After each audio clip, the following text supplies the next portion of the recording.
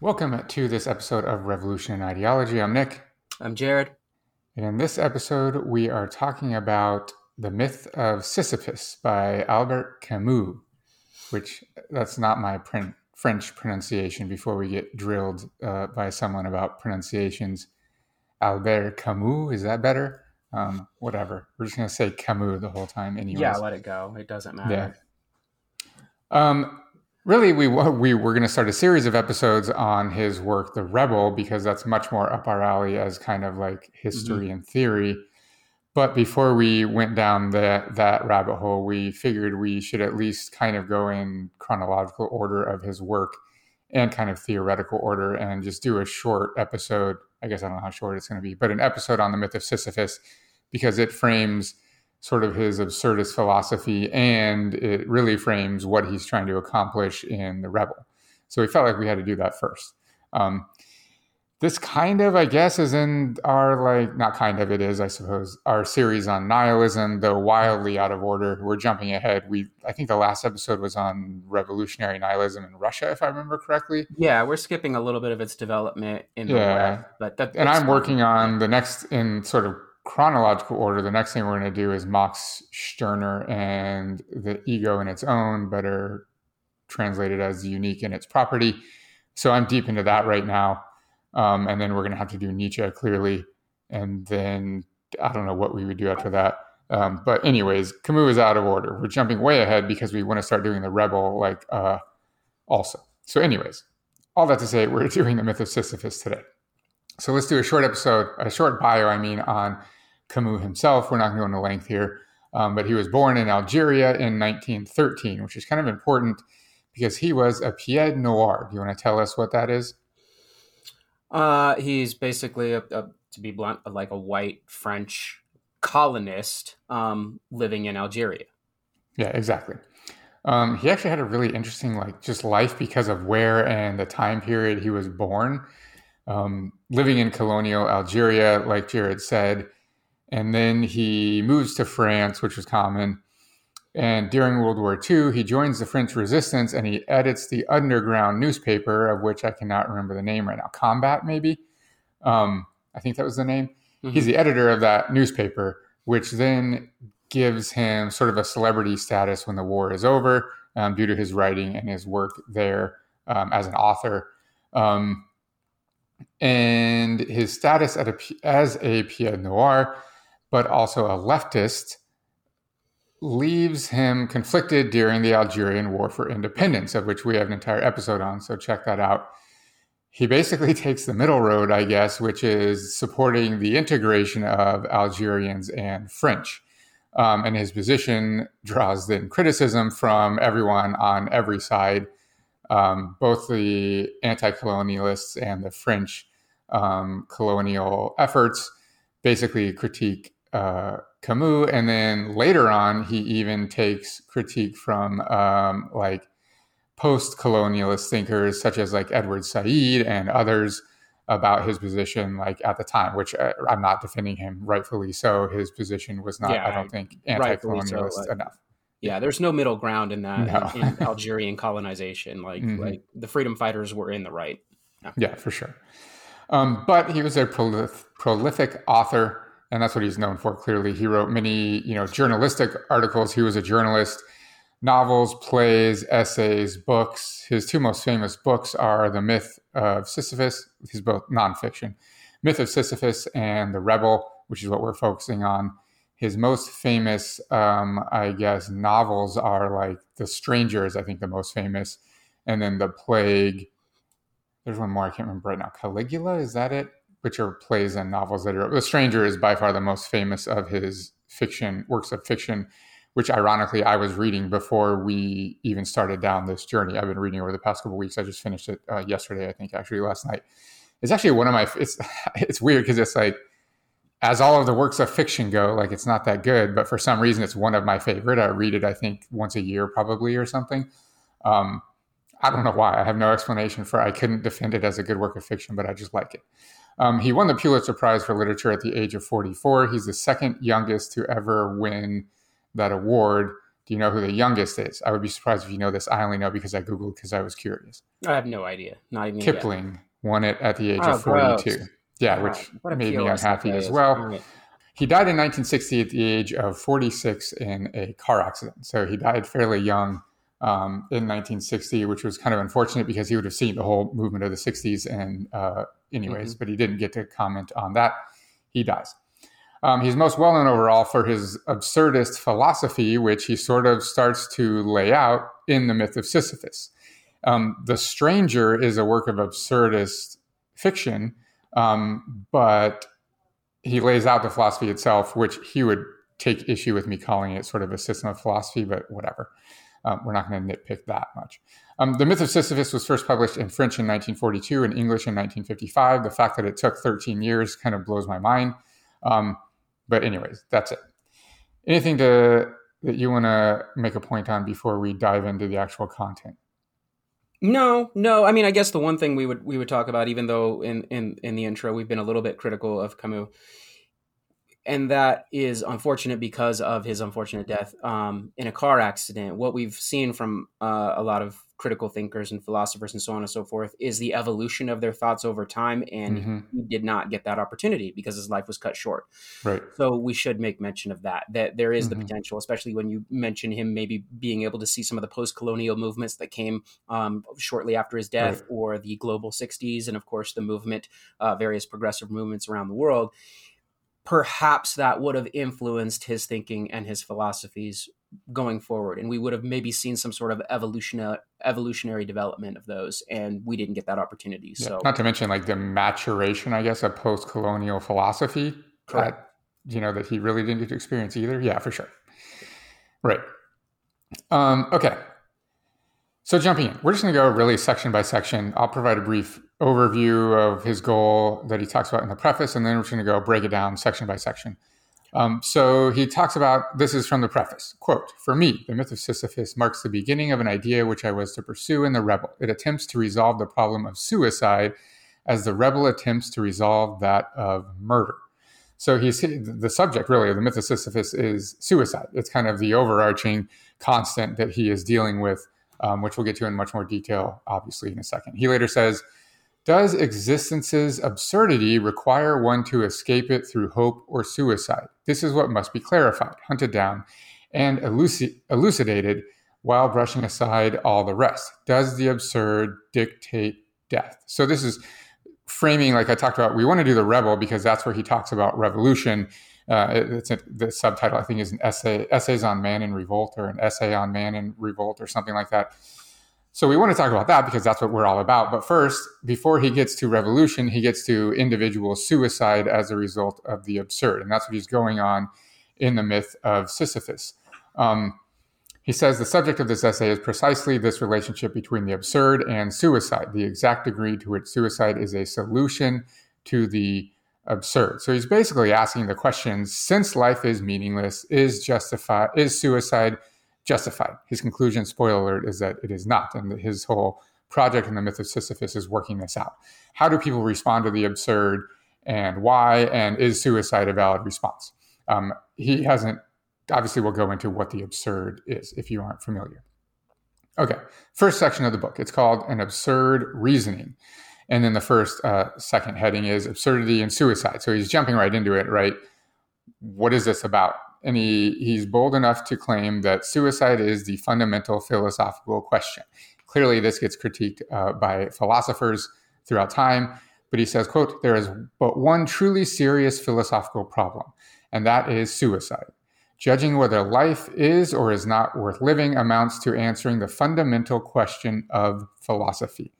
I would argue theology. I would argue theology as well, obviously. Yeah. Again, this whole idea that whether we're talking about like the absurd life, and of course it's meaningless or meaningfulness, I guess, depending on your perspective, or what we perceive might be through our ethically constituted narratives, the afterlife, suicide is always kind of one of those subjects that we like to dance around. And I think it's very important that he here in the 1940s, again, giving like the context of what's going on in the world at this time, which we might argue from his perspective, colonial Algeria during World War II, et cetera, you might not get much more absurd than that. Yeah. And Yeah. so I think the context matters a little bit, right? Hmm. So okay, I didn't mean to butt in, but Well, and it's important that he says, even if you don't believe in God, so he says, like, you might be, you might not commit suicide because it's a sin and blah, blah, blah. But he says, even if you don't believe in God, which he did not, that still suicide isn't a valid option. That's right, basically his conclusion, right? right. Okay. Then he gives us a sentence that I think kind of, or two, I guess it's two sentences technically, that kind of sums up the absurd really well early on, though he'll get into much more depth later on. He says, quote, I don't know whether this world has a meaning that transcends it, but I know that I do not know that meaning, and that it is impossible for me just now to know it. That's a pretty good explanation of the absurd. And I like to contrast it versus, existentialism, which is that life doesn't have any inherent meaning and that we must find the meaning ourselves. That's very, very like distilled version, right? Camus argues the absurdist philosophy is that it has no meaning and it will never have meaning, and we need to give up on even ever finding any meaning whatsoever. And that's the absurd approach to life. The next book section is Absurd Walls. And this is kind of a long quote I'm going to read, but I think this is a really crucial one because it explains the discovery of the absurd. So here we go. Quote, dying involuntarily implies that you have recognized, even instinctively, the ridiculous character of that habit, the absence of any profound reason for living, the insane character of that daily agitation, and the uselessness of suffering. It happens that the stage sets collapse. Rising streetcar, 4 hours in the office or the factory. Meal, streetcar, 4 hours of work. Meal, sleep. And Monday, Tuesday, Wednesday, Thursday, Friday, and Saturday according to the same rhythm. This path is easily followed most of the time. So he's saying this is our life, right? We basically get up, work, eat, work, go to bed, repeat, rinse and repeat daily, right? Quote, but one day the why arises and everything begins in that wariness tinged with amazement. Begins, this is important. Wariness comes at the end of the acts of a mechanical life, but at the same time, it inaugurates the impulse of consciousness. It awakens consciousness and provokes what follows. What follows is the gradual return into the chain, or it is the definitive awakening. At the end of the awakening comes in time the consequence, suicide or recovery. In itself, wariness has something sickening about it. Here I must conclude that it is good, for everything begins with consciousness, and nothing is worth anything except through it. There is nothing original about these remarks, but they are obvious, that it is enough for a while during a sketchy reconnaissance in the origins of the absurd. Mere anxiety, as Heidegger says, is at the source of everything. What are your thoughts on that one? I think it's interesting. I like the term mechanical life, the idea of rinse and repeat. And funny enough, like we've done a number of different episodes on mid 20th century thinkers, looking at it through like this industrial technocratic lens. We've looked at Marcuse and we've looked at Morris and so on and so forth, and their commentary on this. Camus kind of falling in line here with his critique of the society, but not going as much into the material culture, but more the ideal in this case, and what that means once we come to the realization, well, he didn't use the term in this quote, of the absurdity of this repetitive process. And I think the problem here, well, not even necessarily the problem, but I think the question he's trying to get us to consider is once we become aware of this absurdity, and he says it specifically, what do we do with this awareness? Well, once we realize it's absurd, then life has no meaning. Do we end it? Of course, he's going to say no, but what does recovery look like? That's the term he uses. We're going to consider recovery, but is recovery merely becoming a cog within this repetitive system again? It's mechanical. Like that's the term he's using. That's what I'm interested in as this work progresses. What is recovery? What does recovery look like for him?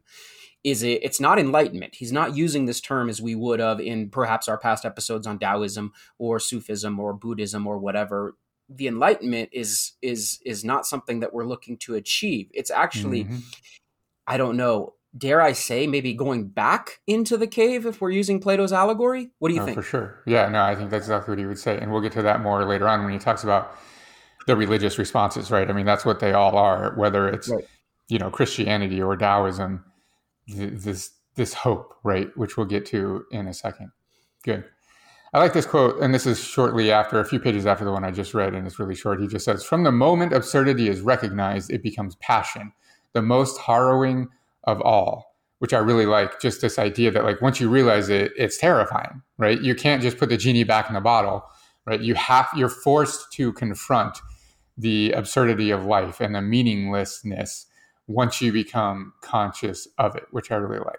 Okay. I think, yeah, I mean, he's talking a little bit, perhaps even you can make allusions to the more modern term midlife crises for various people and what we do with that. Yeah. Yeah. Okay, now it's important to understand the three pieces of Camus' like argument, his main philosophy, because this helps us understand his logic essentially.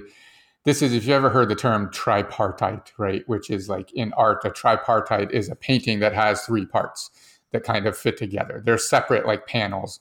But in philosophy, it's really common for people like Hegel is the one that really made it famous, right?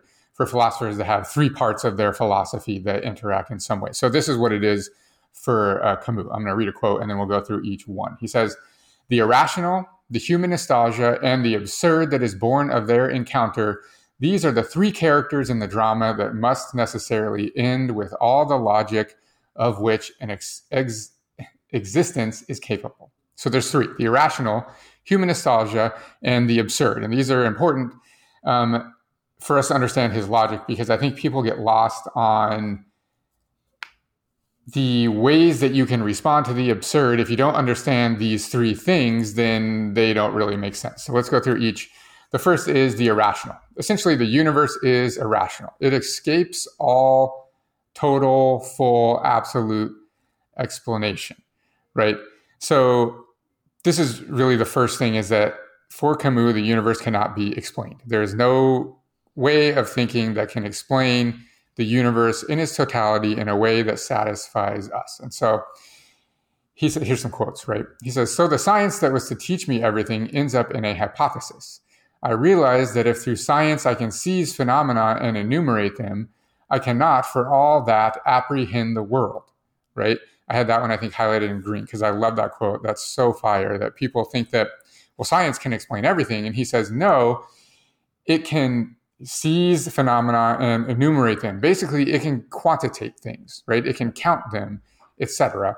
But it doesn't really serve to help us understand the world, right? That philosophy does that. And we've talked about this extensively in other videos in our courses, right? This idea of scientism and, using rationality to the extreme to try to explain the universe, it's not possible, right? It falls short. It's great for tackling, obviously, maybe perhaps climate change or pandemics or whatever, but it's not answering some of those larger questions. So again, well, that's a perfect example of like, it's really good at quantifying climate change, but it's absolutely horrible for convincing people to take action accordingly, right? It falls up flat on its face. Right. For that. Yeah. I mean, and that's what he really wants to dig into. So this isn't necessarily a science bashing comment by us or Camus, really. It's the idea that science can only take us so far until you start digging into the ideals and philosophies and the way people are thinking, especially when they come into the realizations of the absurd, which science can't answer the absurd.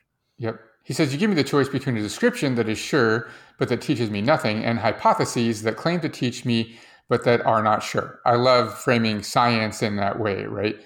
Yeah. You give me a description that is sure, like science can describe things in ways that are certain, but it cannot explain things in ways that are certain. It can only hypothesize. Okay, cool. So he basically says the universe has no meaning, and there are no kind of systems of knowledge that can explain the universe in full. That is number one of his three parts of his philosophy. He goes next, human nostalgia, which is really a fancy way for saying we require meaning as human beings. We require an explanation. So he says, quote, "That nostalgia for unity, that appetite for the absolute illustrates the essential impulse of the human drama. So long," and I'm jumping ahead 12 pages here. This is another quote. Quote, "So long as the mind keeps silent in the motionless world of its hopes, everything is reflected and arranged in the unity of its nostalgia. But with its first move, this world cracks and tumbles. An infinite number of shimmering fragments is offered to the understanding." And he later refers this to as our appetite for understanding, human beings' appetite for understanding. We want a full explanation of our existence, of the universe, etc. He argues essentially this is a deep-seated human desire. We want our questions to be answered.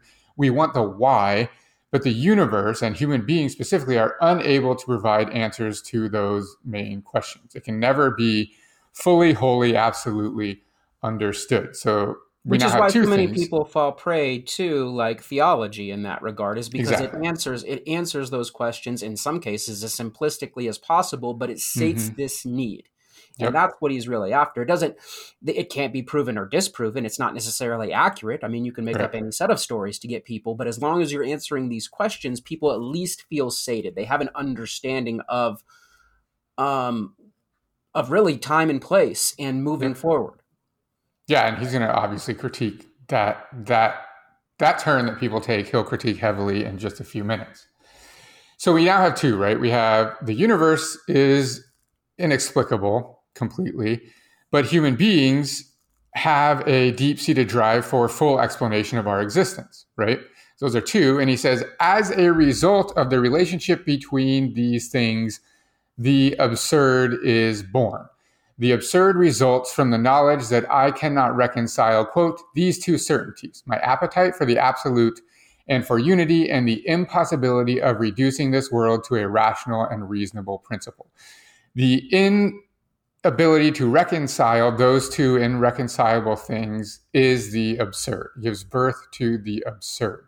So the example he gives of the streetcar, 4 hours at work, this mundane existence that one day we will wake up and ask why, that is the consciousness that will give us the awareness of the absurd, that we can never have the answers to these questions. So there's those three things that Camus argues cannot be none of those three things can be explained away. We can't explain away the fact that the universe cannot be fully explained and our existence cannot be fully explained. We cannot explain away human beings' absolute desire for the answering of existential questions.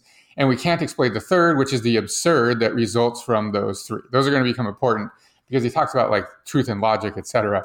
later on. We have to understand that for him, those are his truths. Also, I meant to say this in the beginning, this isn't a traditional philosophical work. He doesn't go through and make logical arguments creating a philosophical system. That's not what Camus is about, basically because he's against philosophical systems. He's against that level of rationality.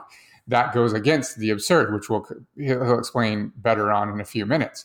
So this isn't, right, you're well, how are those truths? He hasn't done a lot of work to explain that. That's not his gig. That's not what Camus is after here. So just understand that going in. All right, next section of the book is philosophical suicide.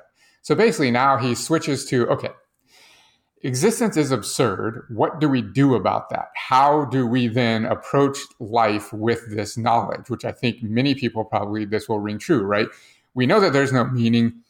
How do we approach this life now? So he says, some people leave, some people stay, right? And the leaving for him is suicide, which is what he's investigating in this work altogether. He says, quote, to say that climate is deadly scarcely amounts to playing on words. Living under that stifling sky forces one to get away or to stay. The important thing is to find out how people get away in the first case and why people stay in the second case. This is how I define the problem of suicide and the possible interests in the conclusions of existential philosophy. So he says one path is exit and the ultimate exit is suicide, right? If I judge that a thing is true, I must preserve it. If I attempt to solve a problem, at least I must not by that very solution conjure away one of the terms of the problem. So he's talking about the three things, right? He's saying the problem of the absurd cannot be solved by doing away with one of those things. We can't do away with the fact that with the universe and existence and the fact that it's meaningless. We can't do away with human existence, meaning our insatiability for answers. And as a result of the fact that we can't get rid of those two things, we also then can't get rid of those a third. Those are three truths for Camus, three variables in this equation that cannot be done away with. And that's important later on when he gets to his explanations for how people attempt to do this.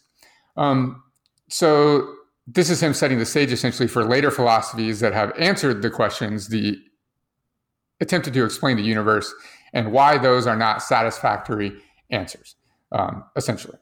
And carrying this absurd logic to its conclusion, this is Camus again, I must admit that the struggle implies a total absence of hope, which has nothing to do with despair, a continual rejection, which must not be confused with renunciation, and a conscious dissatisfaction, which must not be compared to immature unrest. Everything that destroys conjures away or exorcises these requirements, and to begin with, consent, which overthrows divorce, ruins the absurd, and devaluates the attitude that may then be proposed. The absurd has meaning only insofar as it is not agreed to. So I just want to stress again, he's not a traditional existentialist that thinks that life is inherently meaningless and then we should find meaning in life for ourselves. He says life is inherently meaningless and we must confront that full on, that we will never find meaning in life. So he describes the difference between what he calls like plain suicide and philosophical suicide. Plain suicide is killing yourself, right? Let's just be frank about it. That's what he calls plain. And then he talks extensively about philosophical suicide, which is the section that we're in of the book right now. He says, through an odd reasoning, starting out from the absurd over the ruins of reason in a closed universe limited to the human, they, the philosophers, deify what crushes them and find reason to hope in what impoverishes them. That forced hope is religious in all of them. It deserves attention. So he says, Jared mentioned the religious turn, right, to find meaning in what that has no meaning. Camus obviously has a huge problem with that. He says, the first thing that philosophers do is abandon reason and rationality and return to God. So I want to stress, this isn't like the theology, the origins of theology. We would argue that this is a relatively kind of modern turn where, Nietzsche announces that God is dead. The existential philosophers then go from that position and return back to God. And here he's talking about like Kierkegaard as an example. And I think, what's the other one? Husserl, is that who he talks about? I can't remember right now. But Kierkegaard for sure, I remember, is in there. And so he says, these are the philosophers. Heidegger's anxiety, right? Right. Yeah. These are the philosophers that have realized the absurd and recognized the absurd, but they take a turn back to God as the explanation of the universe. He says this is a turn that cannot be done because it violates the truths of his tripartite, his three things, right? This explains away the irrationality of the universe because God transcends all. The transcendence of God provides the reconciliation in two ways. First, it provides rationality, right? It explains the universe because God, we all know the basic fundamentals of this, right? God can explain things in ways that we as mere mortals can't understand. So God provides the meaning of the universe. And we don't understand it. It doesn't actually provide the meaning for us. God itself provides that meaning. The existence of God provides meaning for us. Which is one of the great cop-outs, but as long as it's hitting those answers, it doesn't matter. We don't care. Right. That even as non-detailed or nondescript as that answer is, that satisfies enough people. It doesn't have to be. So when you were talking earlier about this like understanding of existence and understanding of the universe, that doesn't necessarily mean like it needs to be a complete like categorized like positivist understanding of it. Merely saying God wills it, or because God said so, or because God, that's enough for a lot of people. Right. But for Camus, that doesn't actually answer any of the three, right?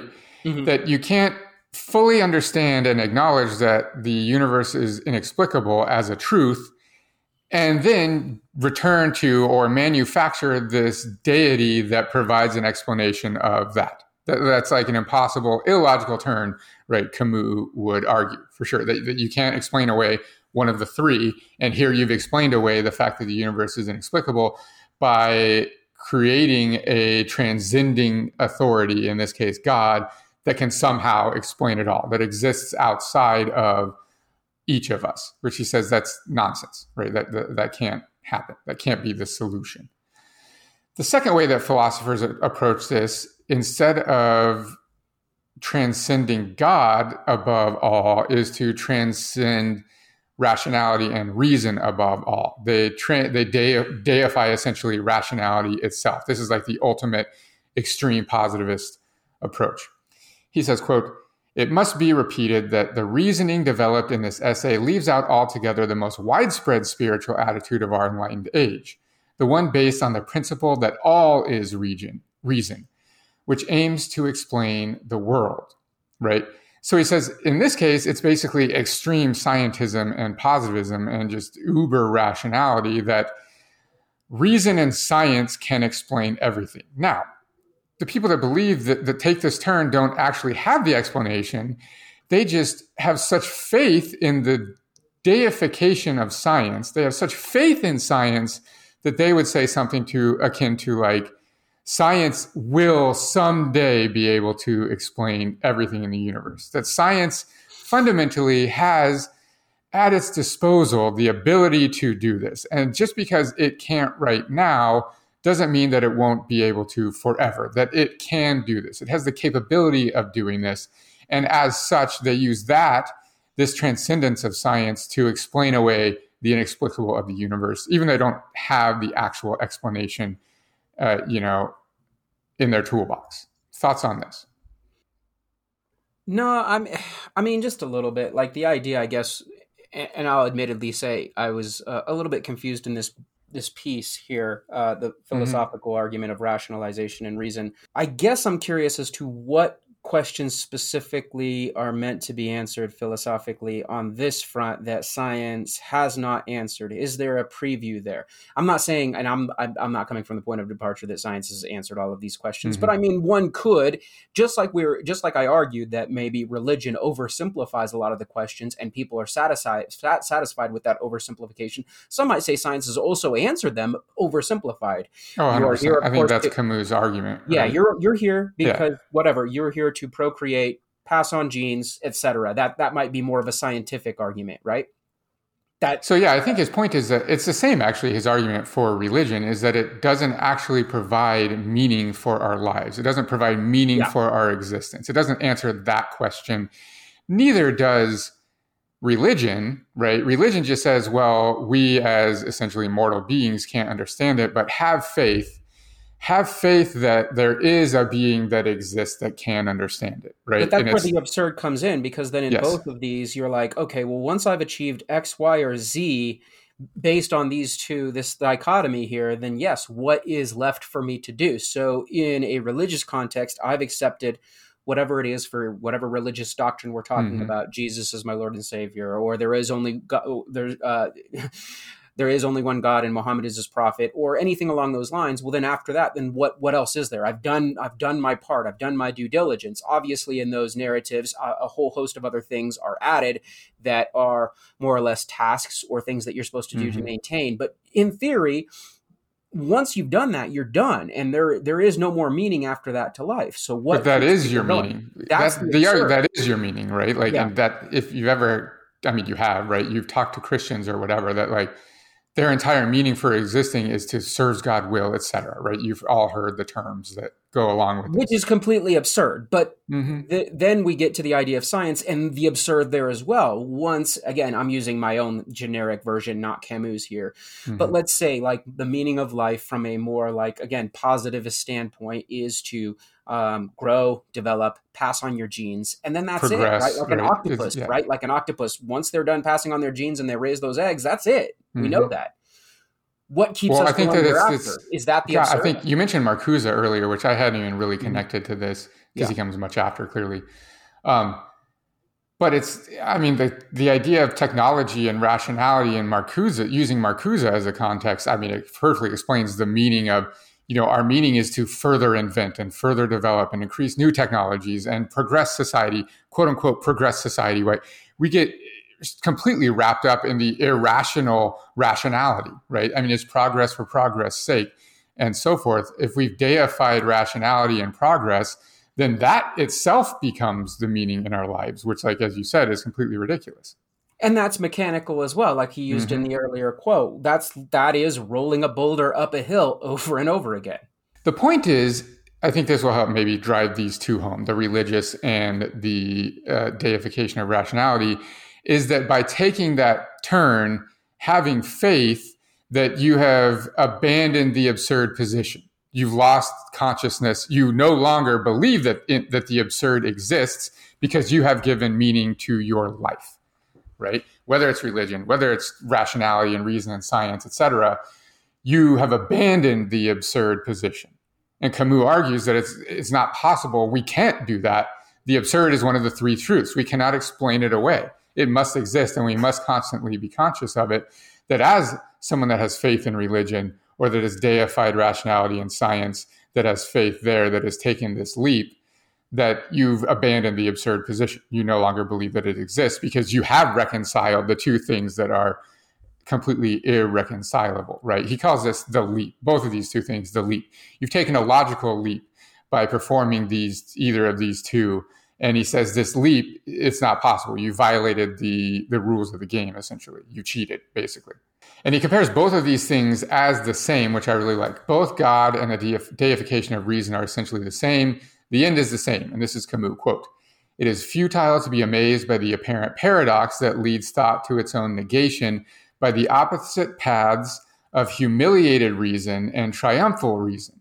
From the abstract God of Husserl," oh, there he is, I was right, "to the dazzling God of Kierkegaard, the distance is not so great. Reason and the irrational lead to the same preaching." So he's saying the leap is the same, whether it's, God, or whether it's the triumphant reason, he says, it's the same thing. You're just deifying something else. You've transcended something else above human reasoning and the meaningless of the universe, and you've oppressed yourself as a result. And as such, you've abandoned the absurd position, which Camus says is not possible. We can't explain that away. That's not a thing.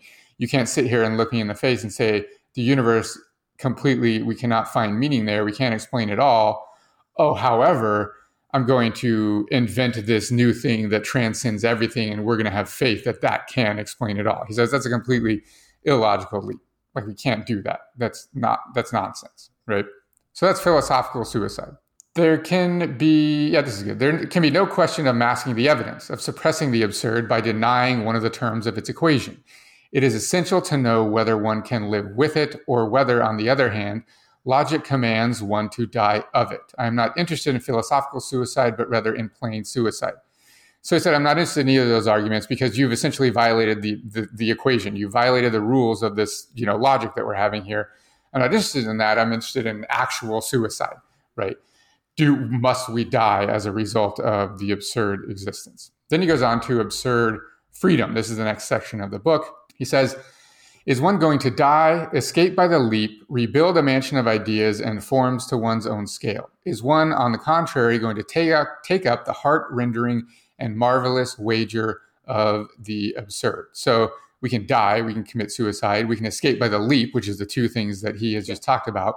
We can rebuild a mansion of ideas and forms to one's own scale. I like this one, right? Because it's basically, constructing ideological apparatuses to provide us false meaning, false answers to these problems.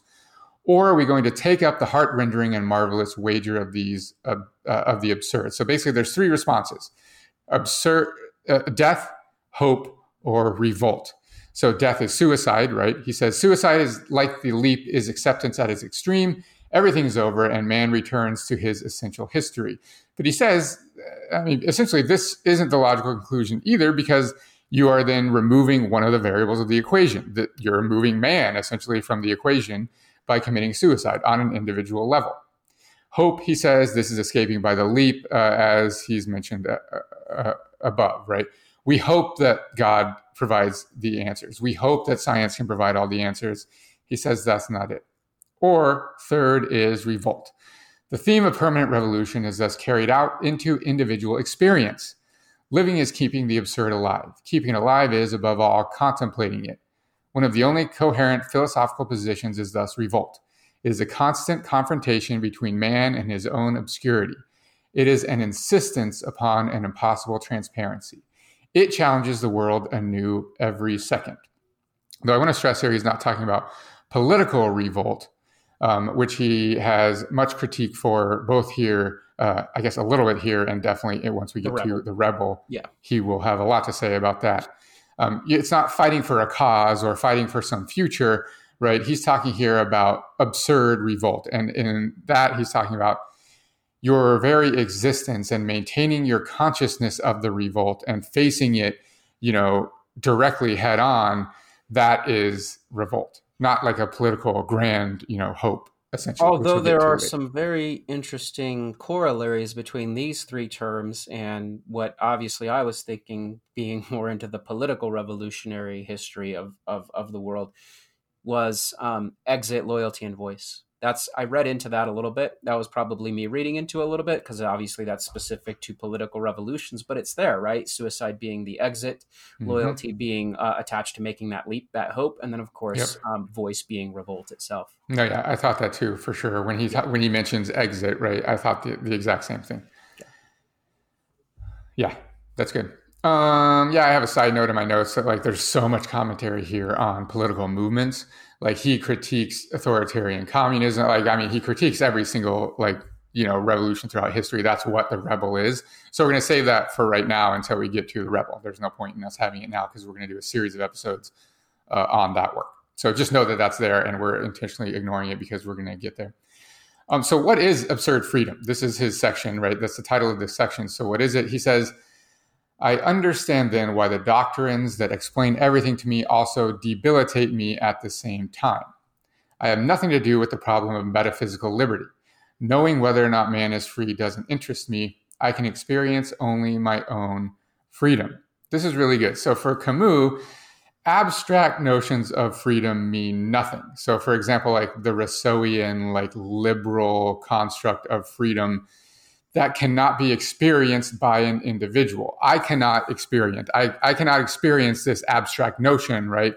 It can only exist in my mind as a concept.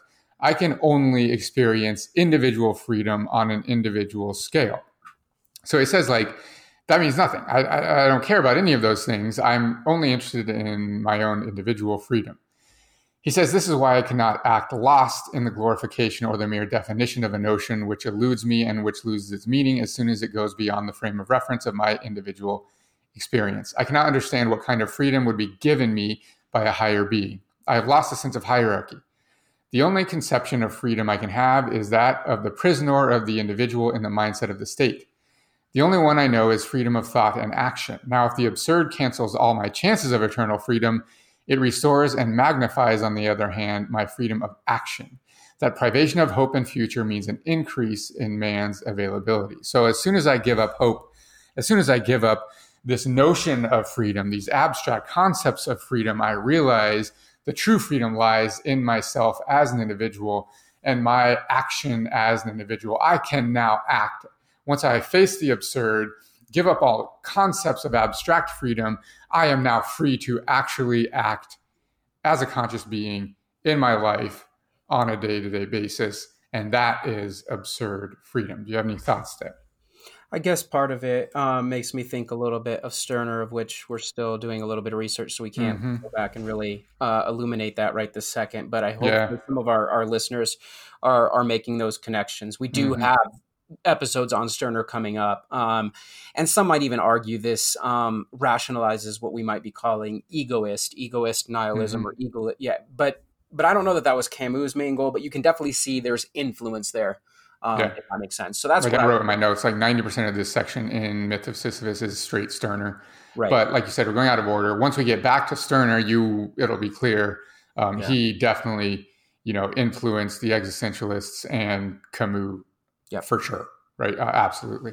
Yeah. So much of this section and a lot of the Myth of Sisyphus, actually, there are sections in there that like you can clearly see Stirner's influence for sure. Okay. So that's absurd freedom. Then he talks about passion, which is important because it's going to come up in the next section. He says the present and succession of presence before a constantly conscious soul is the ideal of this absurd man. Now he's talking like temporally here, right? The present. We live in the present. So I'm going to read that sentence again because I had to read it like 5 times before I realized that's what he was talking about.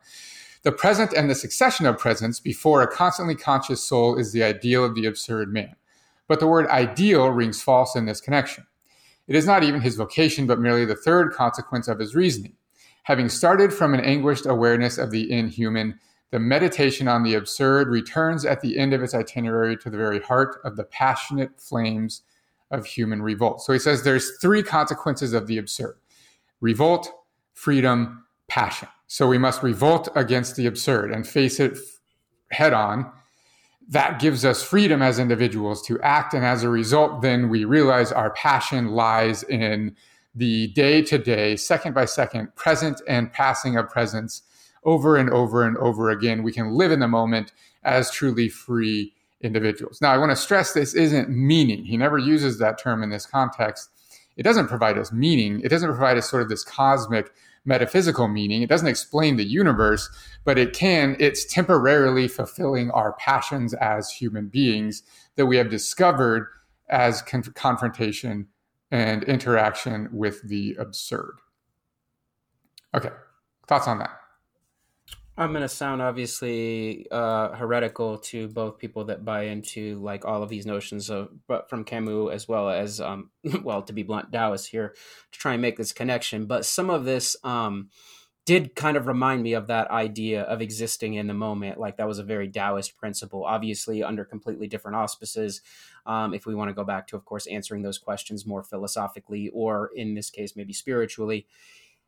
But those were the connections. That's where my mind went. It instantly reminded me of like the eternal Tao, and not necessarily bothering with it, but existing within it. Yep. And I think there's that connection is valid. And like, we had episodes talking about like, is Taoism even a religion, right? I would argue it's not. It doesn't seek to answer the questions the same way that like, Kierkegaard, the turns that they make, it's not the same, right? So yeah, I think that connection is fully valid. Yep. That, I don't even have an argument with that at all. I think that's a good connection there. And I don't think that, let's say we live a Taoist existence. I don't think that's that far of a jump from the absurd existence. And in fact, I think that they might be two in the same. One in the same. And that's why we spent all that time making those connections with Taoism and anarchism, obviously, exactly, very 100%. Specifically. And not to spoil this episode or the episode that's coming after it, but there's definitely going to be some connectivity here between this philosophy and its impact on anarchist thought. So, which I just want to read. Actually, now that you've said that, it reminded me. I have a note here that I skipped over. He says, having started from the anguished awareness of the inhuman, the meditations of the absurd returns at the end of its itinerary to the very heart of the passionate flames of human revolt. This context, the flames, right? There's a really good book that we're going to talk about once we get there in the chronological order of nihilism called Blessed is the Flame. And it's a book about anarcho-nihilism. And like, I'll be honest, just personally, it is what sent me down this journey to revisit nihilism and revolutionary nihilism and so forth. I just randomly came across that book, 2 or 3 years ago or something, and read it and was like, I need more of this, right? I need to start at the beginning with nihilism and go down this path as deeply as I can. And then that's why we're even here talking about this. So we're going to do one on that book too. But this flame, right, is used as a metaphor throughout this, anarchism and nihilism and so forth, existentialism and absurdism and on, which is important. And I like he says here, that the absurd life is not easy. It's incredibly challenging. He says, quote, obeying the flame is both the easiest and the hardest thing to do. This is difficult, right? But if we can truly do this at all times, we are, find our passion and live this life and are free in the moment. So it's both easy and incredibly, incredibly challenging. He says, quote, it is bad to stop, hard to be satisfied with a single way of seeing, to go without contradiction, perhaps the most subtle of all spiritual forces. The preceding merely defines a way of thinking, but the point is to live. So his next section in the book is how does an absurdist live their life? What does the absurdist revolt look like? So he's already basically concluded suicide is not an option. So he's answered his question in the Myth of Sisyphus. Is suicide an option? He says no, because it violates the rules of the equation, right? This is not possible. It eliminates man as a being seeking answers. Suicide ends that, right? So it's not valid. So how do we live then as absurdists? He talks about morality, which I like a lot, and I use this quote a lot when I'm talking with people who are asking questions about nihilism, or maybe they're self-professed nihilism, or they say, this idea that everything is permitted, right? Which comes from Nietzsche's concepts, really, and like, when we're talking about anarchism and people, view it as like the purge, where if there were no morals, if God is dead, right, wouldn't everyone just be like raping and pillaging and slaughtering people in the streets, etc.?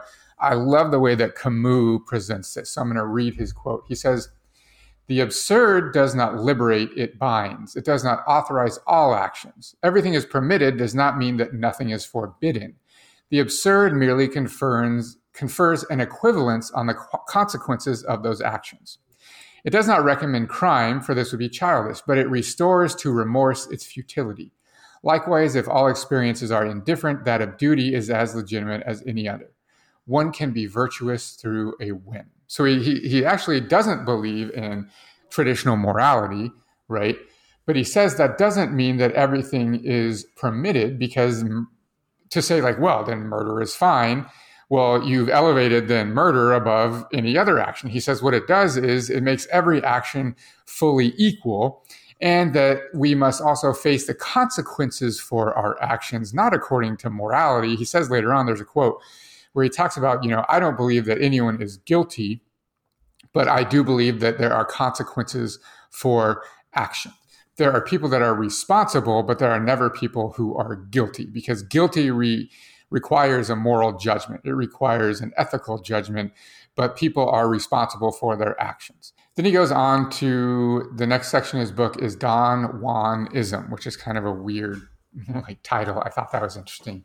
But he's talking about absurdist passion. And so do you want to talk about who the myth of Don Juan for a second? Because he actually doesn't explain what this, literary character is. He just kind of jumps into it and assumes that readers know. So do you want to do that, or you want me to? You can. Okay, so Don Juan, if you don't know the story, is like this literary figure. And basically his whole life is he is a womanizer. So he goes from woman to woman, sleeping around with various women. That's the story in a nutshell. We're not going to be here for hours explaining it, right? Oh, I thought you were going to go into more depth than that. I think. No, that's it. I think that's all we need to get to. All our listeners know that. Yeah. Okay. Yeah. I was like, is there something? When you asked me, I was like, is there something? No, that's all. There's no. We don't need a deeper meaning yet. Okay. Right. All right. We're good. Let's keep moving. Okay. Camus basically says that Don Juan, this character, is an absurdist hero because he lives via his passions. Now, most people critique that story as like, oh my God, he's a misogynist, like womanizer, violating women, etc. And I did mean violating, like raping them. That's not what he does. But he goes from woman to woman, finding love, essentially.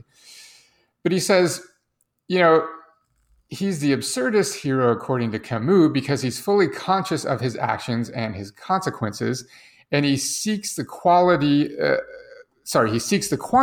of experience. As Camus suggests, the saint, on the contrary, who tends toward quality. So he says, quote, "It is not through lack of love that Don Juan goes from woman to woman. It is ridiculous to present him as a mystic on the quest of total love. But it is indeed because he loves them with the same passion and each time with his whole self that he must repeat his gift and his profound quest. Whence each woman hopes to give him what no one has ever given him, each time they're utterly wrong and merely manage to make him feel the need of that repetition." So he's saying it's not as if like Don Juan is seeking love. He's saying he gives himself fully to each of the women, right? Each of the women that he enters into relationship with is a full love. Don Juan gives them his entire self, and each love is a different love, right? And it's a new and different and etc. Yeah, that's it. I have a note here that this is when he first mentions ethics of quantity, which I really like as a concept. He says, most people that have taken a turn away from the absurd believe in the quality of existence. So like the best life, living the best life that we can possibly live. But Camus says that that's not possible because in order for us to use the term best and us to deem a life and a way of living as better than another, we must have morals and values. And if we don't have values, then there can clearly be not a better and a worse. So that all that we can do is live in a quantity, going after the quantity of existence, which is why Don Juan is this absurd hero, right? He's going after quantity. He's going after love and love and love over and over and over again, not seeking the ultimate love, but fulfilling his passion by doing it over and over and over and over again. He's seeking quantity. Camus calls this the ethics of quantity, that we should live and live as much as we possibly can, not live as best as we can, because living the best life, that's meaningless. We can't establish what that is without values. So that's essentially Don Juanism. Anything else on that one? I have my own personal hangups with that. I didn't like that argument. I am a qualitative over a quantitative type of person. I mean, very clearly it goes against like the modern idea of marriage and so forth.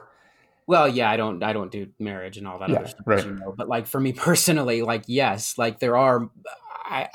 I guess I'm limited here in terms of like I would be critiqued. I do believe in some moral and ethical absolutes. They're not religiously or scientifically informed. One might argue they or maybe even I would argue they are inherent or innate, and many of the other things, whether we're talking about philosophy or religion or statism or nationalism, they kind of obscure those over time and space. But for me, this is where I did get a little bit hung up with Camus, because I do believe in the qualitative, and I am well understanding that it is attached to limiting factors that inform those morals and ethics, and those limiting factors are not necessarily aligned with this idea of the absurd. I'm willing to admit that, at least in terms of his philosophy. Mm-hmm. It doesn't mean that the rest of this moving forward, I would personally consider like junk, but I did definitely take umbrage with this part, for sure. So rather than having that discussion now, let's save it for Stirner when we'll talk about, innate desires and stuff. I think we can frame that conversation better using Stirner's terminology. Yeah, because this terminology, like I said, threw me for a little bit of a loop. I definitely had a problem with this part, but let's... we talked about the post-structural argument already through Foucault is like, believing that there are any innate morals and values requires us to transcend and deify a concept of human nature, right, et cetera. But Stirner absolutely destroys that in a way that I think is really compelling. So we'll save that conversation for Stirner. Right, which I'm willing to admit that I have that deification of morality and ethics within human nature, and in my own limitations have probably deified them. Willing to accept that. Next section here is drama. It's basically the actor. And so he says the actor is actually an absurd hero too. So he says the actor will die in 3 hours under the mask he has assumed today. Within 3 hours, he must experience and express a whole exceptional life. That is called losing oneself to find oneself. In those 3 hours, he travels the whole course of the dead-end path, in that the man in the audience takes a lifetime to cover. In that short space of time, the actor makes the lives of the character come to life and die on 50 square yards of boards. Never has the absurd been so well illustrated or at such length. So he said basically the actor lives an entire lifetime, condensed down into 2 or 3 hours as he takes on this character and lives his emotions and like so forth. And as a result, it's a perfect example of the absurd confrontation, right, to existence, because he has full consciousness of, his life, his existence, et cetera, and makes the choice to, adopt this other character for a very short period of time. And he talks in here, I don't think I wrote down this quote, but he talks about ephemeral fame, right? That the actor seeks this very fleeting, process of his craft and of the fame that is associated with it. And he must constantly be acting over and over and over again if he is to, remain successful and seek out this passion, on and on. He seeks the ethics of quantity through his work. And so Camus says the actor also lives an absurdist existence. Obviously, this is a much longer section than we're going into, but I don't feel the need to go into depth for every single section. We'll be here for years. Anything else on that one? The celebration of the narcissist is all I can think of. No, that's good. Yeah. Which again, for me, is where I'm starting to have a lot of problems moving forward. But let's keep going. It's not about my critiques of Camus. So explain that more in depth. How so? Is that the celebration of the narcissist? So I guess where I'm at here, and again, like if this is the so-called answer, which he might even debate whether there's any one singular defined answer. But if this is like the suggestion as we kind of go through this like philosophical exercise. Which, by the way, I just want to point out, he's not saying that there's 3 things he lists. He's not saying those 3 things are the only way you can live. He's just saying these are 3 examples of an approach to the absurd. That's it. Right.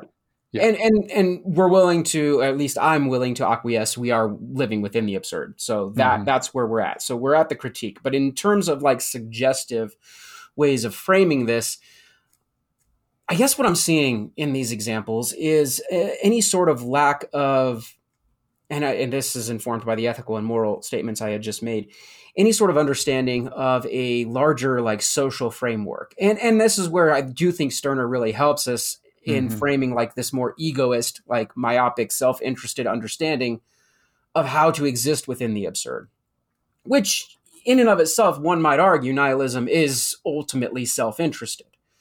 So I guess that's where I'm having a lot of the problems here is many of these suggestions, quote unquote, don't take anyone else into account except the individual thinker. Oh man, we could be here a long time on that. Which is my biggest problem with them. And that's why, if we want to look at it practically, this is why he ends up being a middle of the road thinker or actor in terms of French colonization of Algeria, for example. This is, I mean, you never actually have to, quote unquote, choose a side.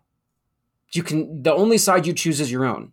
I think he would argue because, yes, the last part of your sentence is key. The only side that you choose is your own.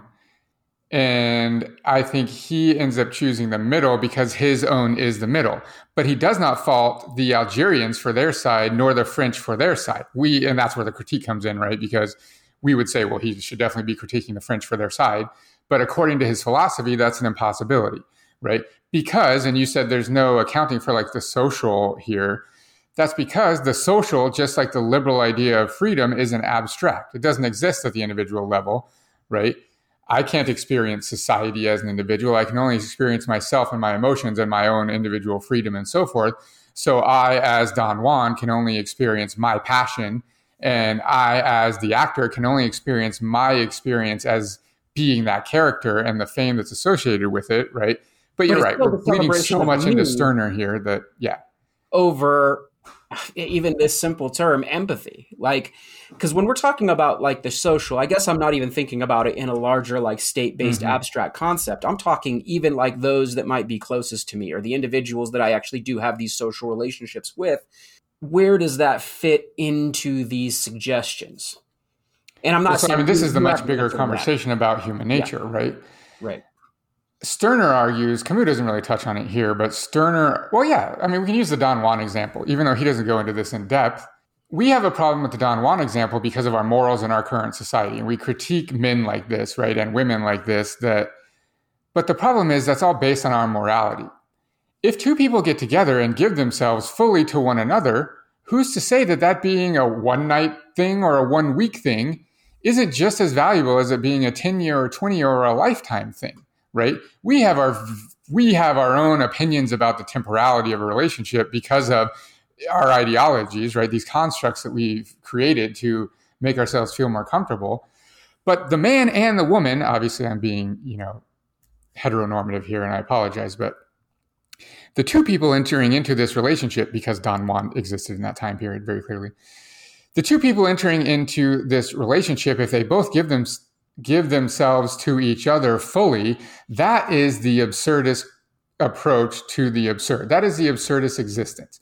Neither one of them is being violated. Neither one of them is being done wrong, right? So the empathy comes in. Thinking of themselves, not the people that they might be affecting around them. But there's only two people in this conversation that we're having right now, right? Let's simplify it. Neither of those people are being violated in any way. They are both giving themselves fully. They are both accepting the other fully. They both have empathy for the other as a result of their interaction in that interaction, right? So there's empathy there because they're both giving themselves fully and they're both accepting fully. And the empathy and the joy comes from both the giving themselves and the accepting of the other. So it's a selfish act that brings more joy for both people involved. They're both being selfish. And as a result, they both are more fulfilled. In that specific moment. Yeah, exactly. Fair enough. So unless we can come up with a construct where like the love of these two people then offends someone else, well, that's not my problem or theirs, right? Agreed, 100%. And that's where I'm having some hangups. But yes, we're good. If the other person also lived according to the absurd, then they wouldn't be offended by two other people doing what they want to do, right? I mean, that's the thing.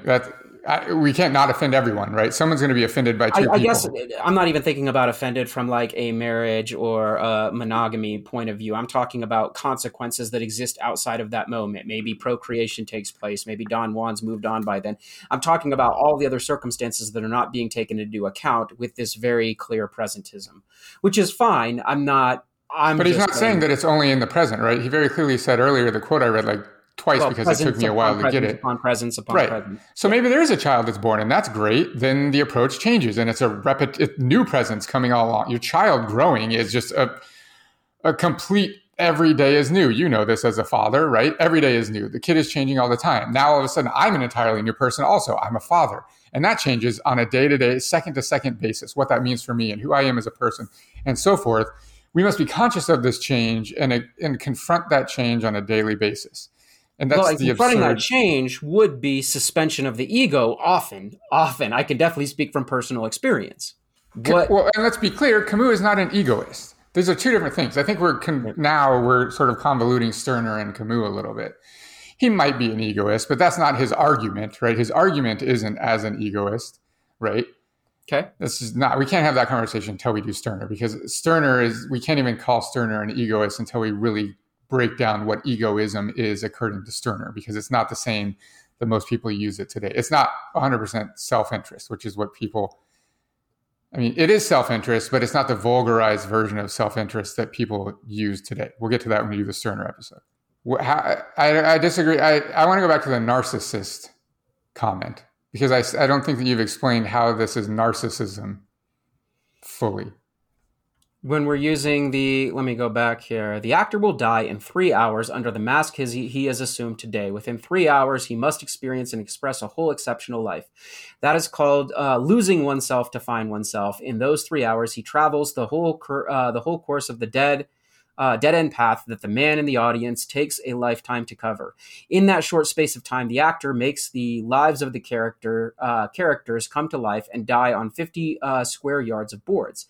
Never has the absurd been so well illustrated or at such length. In some respects, the actor is like the traveler. By miming man as he, the actor, can be, and as he is, the actor has much in common with the other absurd individual, the traveler. Like him, he drains something and is constantly on the move. He is a traveler in time, and for the best, the hunted traveler pursued by souls. If ever the ethics of quantity could find sustenance, it is indeed on that strange stage. So I guess what I read into this is, A, kind of the rinse and repeat of living these multiple lives, these multiple presences, for fulfilling, I guess I'm reading into it himself over and over again, and maybe I'm reading into it a little bit of vanity. So these are my own personal inferences into this quote. That's like the narcissistic addiction. That's what I'm reading into this. So yes, I get the life part and how that life is merely these multiple lives, I should say, that the actor gets to engage in are metaphorical for these presence upon presence upon presences. I guess I'm reading into the motivation of the actor in and of themselves. This is where the narcissism comes in. But is it narcissism or is it passion, right? Because that's what he talks about is the absurdist passion. I am from second to second seeking out things that, yes, make me feel good, that bring me pleasure, that fulfill my absurdist passion, right? I'm not looking, and I think the difference, there's not this grand, I don't find meaning in these things. I just fulfill my passion. Those are two very different things, right?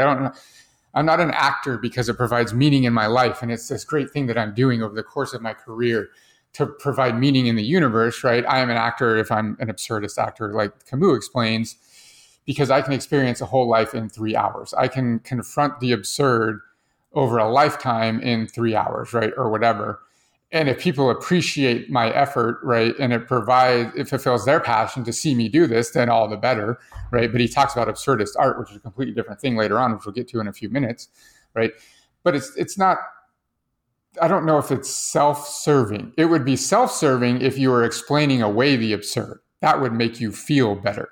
But confronting the absurd does not make you feel better. There is no quote unquote feeling better, because to feel better, you would need to find meaning in your action. And none of this is providing meaning. It's confronting the absurd over and over and over again and maintaining your consciousness of the lack of meaning in existence. Fair enough. Conquest. The last of his three examples of how to live, examples of how people have lived according to the absurd. He says, the conqueror. The conqueror's response to the absurd is to consciously participate in history, even without the knowledge that all is temporary. He says, quote, conscious that I cannot stand aloof from my time, I have decided to be an integral part of it. That is why I esteem the individual only because he strikes me as ridiculous and humiliated. Knowing that there are no victorious causes, I have a liking for the lost causes. They require an uncontaminated soul, equal to its defeat as to its temporary victories. For anyone who feels bound up with the world's fate, the clash of civilizations has something agonizing about it. I have made that anguish mine at the same time that I wanted to join in. Basically, the conqueror, the conqueror seeks his passions much as the lover does, but his passion is the high of the conquest. The conqueror are merely those among men who are conscious enough of their strength to be sure of living constantly on those highs and fully aware of that grandeur. And I have in my notes, I think there are so many modern equivalents of this, like the entrepreneur, the athlete, etc.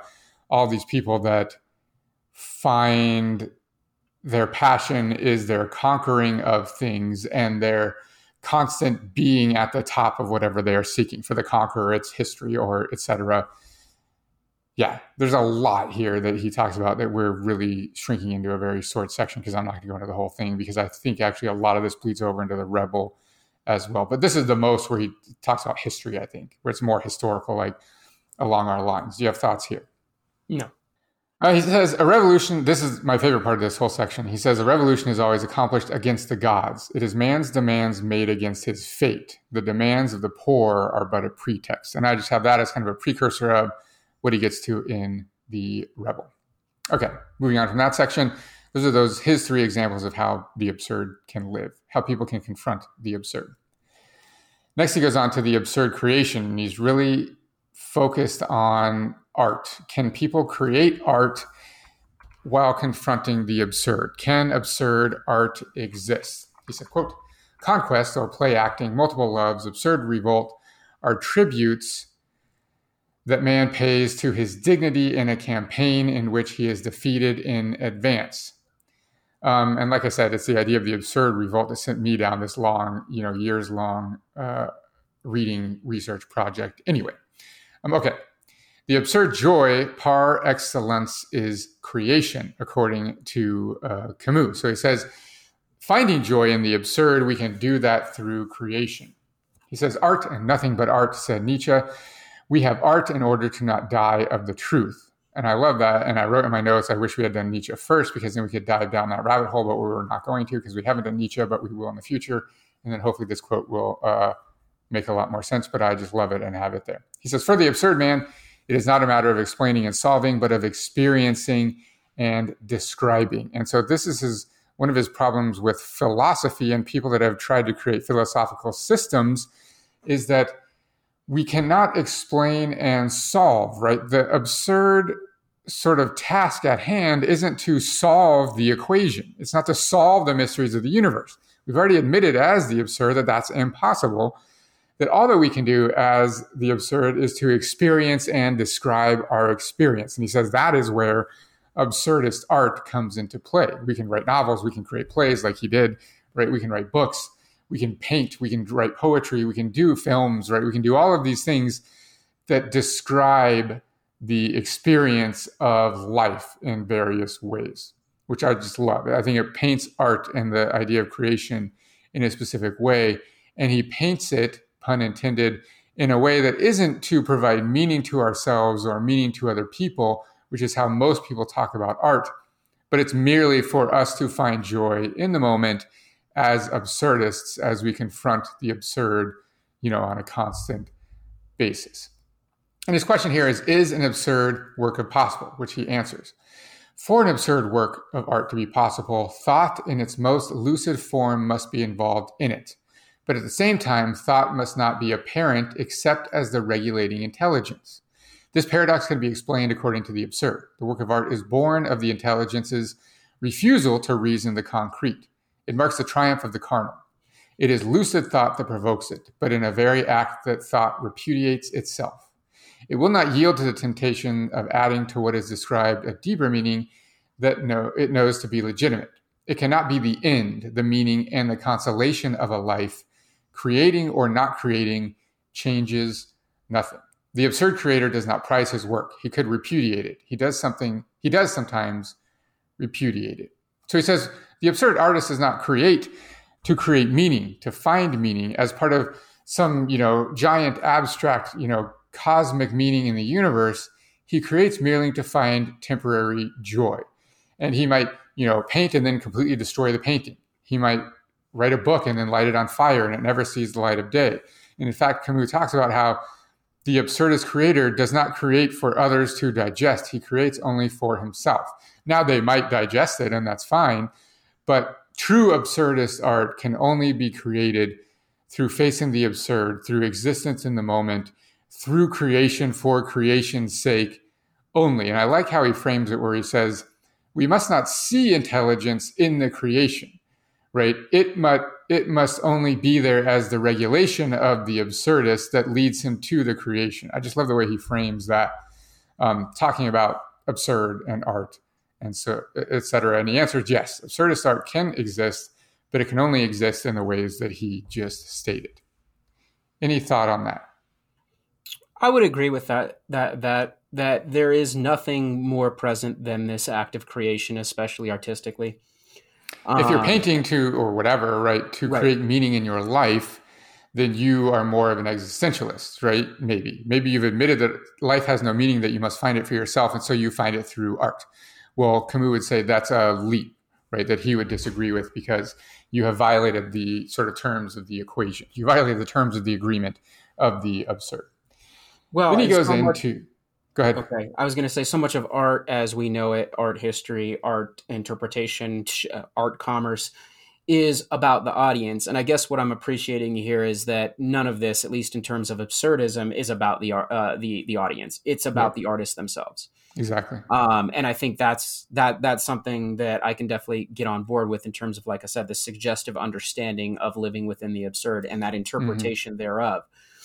I guess the one thing that came as you were reading through that came to my mind that actually was not a statement. It is a question. Where might a political artist fit into this idea of the absurd? Where does a Banksy fit into this idea of creation within the absurd? There's clearly an aim there, but there's also parts of this that fit the absurd. Is that there's no profit motive. At least there wasn't originally, and there's no seeking of even permanence, right? These things, he creates these works of art knowing they're going to disappear. And at first they would be painted over. And now, of course, they're being cut down and sold at auction and things along those lines. Where do you think he would fit, that type of art would fit within this absurdist discourse? I think you described it well, right? There are some characteristics of Banksy, as an example, that would fit in the absurdist sort of context, but like you said, he is I don't know his fully intentions, right? No one does. But the fact that he's a political artist, that his art clearly has political themes and is ideological, I think that we see the intelligence that Camus is talking about. We see that clearly in his art. As a result, it probably wouldn't be considered absurdist art because we see it. It's evident, right? Clearly it has a message, right? Right. Agreed. Okay, so that's the end of that section. We could go on, and I really actually like it. And I actually would love to come back to that and talk about Walter Benjamin's idea of art and reproduction and so forth, maybe together. Maybe we'll do that. I was thinking about, we did an episode at the beginning of the year of what we wanted to accomplish. And one of my things was I was going to go deep down the rabbit hole of art and political art and so forth. And clearly that's not going to happen because we're 2 months away from the end of the year. But I want to come back to it someday. Anyways, next section is titled Kirillov, and it's he's referring to the character in Dostoevsky's Demons, or The Possessed, and he has a whole section talking about how this character is an absurdist hero. I don't want to spend a lot of time here. It's kind of interesting that Dostoevsky was inspired to write the novel basically against the Russian nihilist movement and its leaders, and was motivated specifically by Sergei Nechayev, which we discussed in our episode on Russian nihilism and revolutionary nihilism. So it's just interesting that that's Dostoevsky's goal here. And Camus argues that both this character and Dostoevsky could potentially argue that they are absurdist artists, though he goes to length to explain how Dostoevsky takes some interesting turns that he would not agree with as an absurdist. So it ends up not being one. I'm not going to spend a lot of time here. If you want to listen to us talk about a Russian literature, you can listen to our episode on Russian nihilism and revolutionary nihilism. Fathers and Sons. Yeah, exactly. Fathers and Sons. That's right. I forgot which one we did. Yeah, exactly. So you can do that if you want. Next, he goes to ephemeral creation, and this is what I was talking about earlier, where the temporary aspect of absurdist creation, where an absurdist artist doesn't create to create a legacy. He doesn't create so that his art will be in a museum forever. He creates only so that he can find joy in the moment, in his present, and multiple presents. I want to read one quote here, though, that I really like. He says, "The absurd artist must, quote, work and create for nothing, to sculpture and clay, to know that one's creation has no future, to see one's work destroyed in a day while being aware that fundamentally this has no more importance than building for centuries.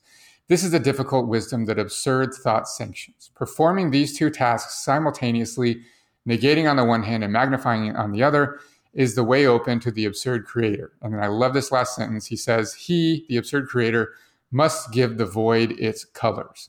I love that. So that's it. He talks about absurdist art because, of course, he would, as a playwright and author and so forth. Now we finally are in the last section. Finally, we can talk about the myth of Sisyphus. So he's gone through all of that. By the way, this isn't that long. I think the total thing is 70 pages or something. And he goes in through 60 or 65. I can't remember when this section starts, before he finally gets to the myth of Sisyphus. So here we go. So let's talk about the myth briefly, just what it is. There's many different versions, so I'm not going to go into the absolute details, but in general, Sisyphus was a king who died, and then through his sort of intelligence and he conniving, he escapes death. He escapes the underworld.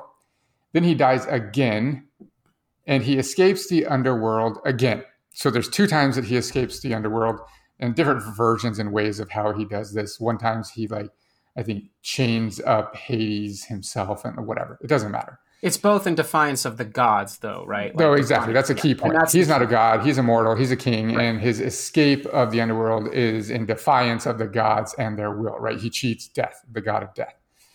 So he's punished by the gods. Finally, he is punished, and his eternal punishment is rolling a large boulder up a hill. And just before he reaches the top, it rolls down the hill again. Then he walks down and begins again for eternity. So this is Camus, his talking about this. He says, "The gods had condemned Sisyphus to ceaselessly rolling a rock to the top of a mountain, whence the stone would fall back of its own weight. They had thought with some reason that there is no more dreadful punishment than futile and hopeless labor," which I think is funny because that's a little bit of sarcasm from Camus at the end, that that's literally what we do all the time. But whatever. So you get the idea. That's the myth of Sisyphus. Let's talk about Camus' interpretation, because he says that Sisyphus is the absurd hero. So there's a lot of quotes here, a few quotes I want to read from Camus. He says, "You've already grasped that Sisyphus is the absurd hero. He is as much through his passions as through his torture. His scorn of the gods, his hatred of death, his passion for life won him that unspeakable penalty, in which the whole being is exerted toward accomplishing nothing. This is the price that must be paid for the passions of this earth. At the very end of his long effort, measured by skyless space and time without depth, the purpose is achieved. Then Sisyphus watches the stone rush down in a few moments toward that lower world whence he will have to push it up again toward the summit. He goes back down to the plain. It is during that return, that pause, that Sisyphus interests me. A face that toils so close to stones is already stone itself. I see that man is going back down with a heavy yet measured step toward the torment of which he will never know in the end. That hour, like a breathing space which returns as surely as his suffering, that is the hour of consciousness. If this myth is tragic, that is because the hero is conscious. Where would his torture be, indeed, if at every step the hope of succeeding upheld him? The workman of today works every day in his life at the same tasks, and this fate is no less absurd. But it is tragic only in the rare moments when it becomes conscious. Sisyphus, proletarian of the gods, powerless and rebellious, knows the whole extent of his wretched condition. It is what he thinks of during his descent, the lucidity that was to constitute his torture, at the same time crowns his victory. There is no fate that cannot be surmounted by scorn. So he compares Sisyphus to basically modern man, right? That we are the same as Sisyphus. We toil away endlessly in this, what's the term? The workman today, same task. The fate is no less absurd. He already gave us an example earlier on. We do the same exact thing over and over again. But he says Sisyphus, when he returns to the bottom of the mountain, that's when he is conscious of his entire being, his entire situation. That is when he is the absurd hero, because he has time to contemplate his station in life, basically. And the worker is the same. He tells us earlier on, Camus does, that when we ask why, when we finally realize what we are doing and why, we confront the absurd. Once we gain that consciousness, that's when we confront conscious existence as well. So Sisyphus on his way back down the mountain, that's what interests Camus, because that is, he says, this hour of consciousness for Sisyphus, where he is forced to confront his existence. And that is when he becomes aware of the absurd. Anything to go before I continue? Well, and the key part that I assume you're getting to is this is where, in that hour confrontation, this is where he can choose to, quote unquote, exit. Now, we know there's probably limitations within the Greek mythos that would keep him from killing himself, or because this is his punishment. But let's pretend for just a moment that he could. This would be his opportunity to exit, but rather than exit, he chooses to re-engage in the struggle. And this is why he's the absurdist hero, is because he gains consciousness of his, this isn't like every single time, right? Maybe it's the first time or whatever. Right. But on the way back down the mountain, he gains this consciousness of his plight essentially forever. And he realizes at the end, right, like you said, he has a choice. And he makes the choice to push the rock back up the hill, right? And like you said, maybe he doesn't have the choice. He clearly doesn't. He has to keep doing it. But he confronts the absurd. He confronts his consciousness, and his choice is to continue on pushing the rock. And so, the analogy here is that we all, as, I say we like we're truly aware or whatever, but that's fine. We, as people that have reached this level of consciousness and confront the absurd, also have a choice, right? We have a choice to continue on and live in the moment and continue to confront the absurd. And to use Camus' examples, we can do that through finding love, as the Don Juanist does. We can do that through a passion of acting, as the actor does. We can do that through conquering, which I don't necessarily suggest, but the conqueror does that. We can do that as the artist, right? We can paint, we can create, we can write novels, we can do all of those things, knowing that all of those things are fleeting, that it's only temporary satisfaction of our passions. The same is true for Sisyphus. If he finds, joy in the pushing the activity, right? The pushing of the rock up the hill, he knows that that is a temporary joy, that it will cease, that he will be forced to walk down again. And it's interesting because I think that Camus really flips this myth on the head, because if you're just viewing it at the surface level, you would say, Sisyphus's joy comes in walking down the hill because he's not carrying that load. But Camus would argue Sisyphus's joy comes at pushing the rock up the hill, because that's when he confronts the absurd dead on. That's when he has experienced his freedom of making the choice to, as the absurdist, continue the task, even though there's no future in it, even though it provides no meaning, even though no one else is getting anything of it. His relationship with the absurdist universe is found through his relationship through the rock, through that activity that is fleeting. Anything to add on that? I have one more quote that I'm going to read before we leave, but anything on that particular part? No. Okay. Last quote. For the rest, he knows himself to be a master of his days. At that subtle moment when man glances backward over his life, Sisyphus returning towards his rock. In that slight pivoting, he contemplates that series of unrelated actions which becomes his fate. Created by him, combined under his memory's eye, and soon sealed by his death, thus convinced of the wholly human origin of all that is human. A blind man, eager to see, who knows that the night has no end, he is still on the go. The rock is still rolling. I leave Sisyphus at the foot of the mountain. One always finds one burden again, but Sisyphus teaches the higher fidelity that negates the gods and raises rocks. He too concludes that all is well. The universe henceforth without a master seems to him neither sterile nor futile. Each atom of that stone, each mineral flake of that night-filled mountain, in itself forms a world. The struggle itself toward the height is enough to fill a man's heart. One must imagine Sisyphus happy. And that's how he ends that section. He goes on and has some appendices and talks about Kafka and absurdism and stuff.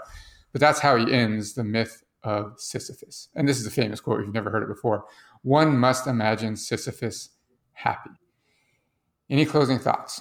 I mean, it's definitely an interesting take on, to be blunt, some very important philosophical questions, even though he himself is not necessarily seeking to create a new philosophy, as we kind of led into there. Mm-hmm. There's a lot that's important here, as we have discussed, in its influence towards post-structural ways of thinking.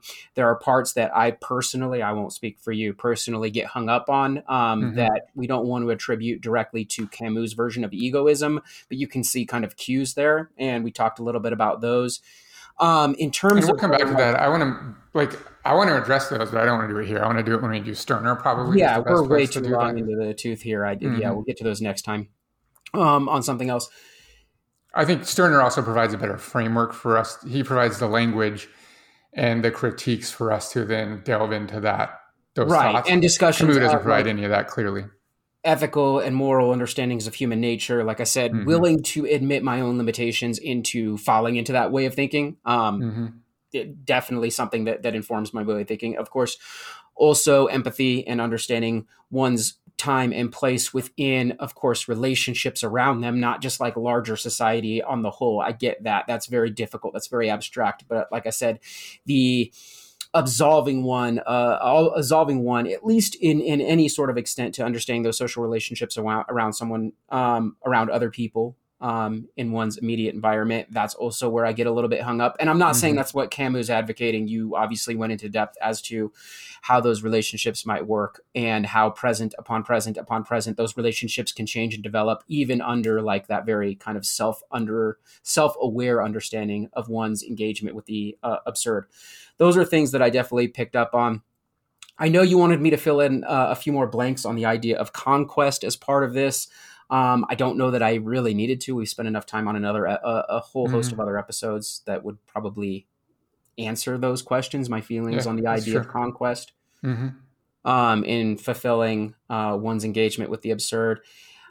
All that aside, my critiques, sometimes discomfort with some of these ideas that we're talking about here. All that aside, I think there's a lot of value here in engaging with questions regarding, I mean, to be blunt, those ones we talk about with ethically constituted stories. Yeah, why am I here? That a lot here too. Yeah, why am I here and what happens with the future? And again, my critiques aside, I do think there's a lot of value here. And I do urge our listeners to maybe go in and dig back in and read and take some of that in the spirit of Camus, that meaning for yourselves rather than solely relying upon us and our interpretation, especially my somewhat disagreeable one towards the end there. I think that would be like the best suggestion I could provide. So that's I think. Yeah, I mean, I want to let's say too, because I don't know if we say it enough, right? That like our whole project with this program isn't to like preach what people ought to do. It's really just experience of us learning, right? And us researching. And, you know, I had read the myth of Sisyphus many times, but we had never talked about it. And I had never gone to a depth of us trying to fully really understand it, right? So I'm not here telling you like, well, you should be an absurdist and like Camus is 100% right. And like, we would never say something like that, I don't think, on this program. This is for you to, you know, maybe provide a context for you to begin to think about this. And yeah, like Jared said, we highly suggest that you explore it for yourself. But we only talk about it because we think it provides a really important framework, even if you disagree with everything, a really important framework that must be confronted. It must be addressed, right? Camus' position must be addressed by whatever philosophy you believe in. You know what I mean? So I think we can be out there. I'm Nick. I'm Jared. Later. Thank you for listening to this episode. Please leave us a rating in your podcast app. That will help more listeners discover our show. Also know that we have a YouTube channel where we post all of our episodes and other videos that we create. Just search for Revolution and Ideology in YouTube. If you really enjoy what we do and would like to support us further, you can do so at patreon.com/revolutionandideology. Many thanks to our Patreon supporters who keep us motivated to create content. You can find more information on our website at revolutionandideology.com.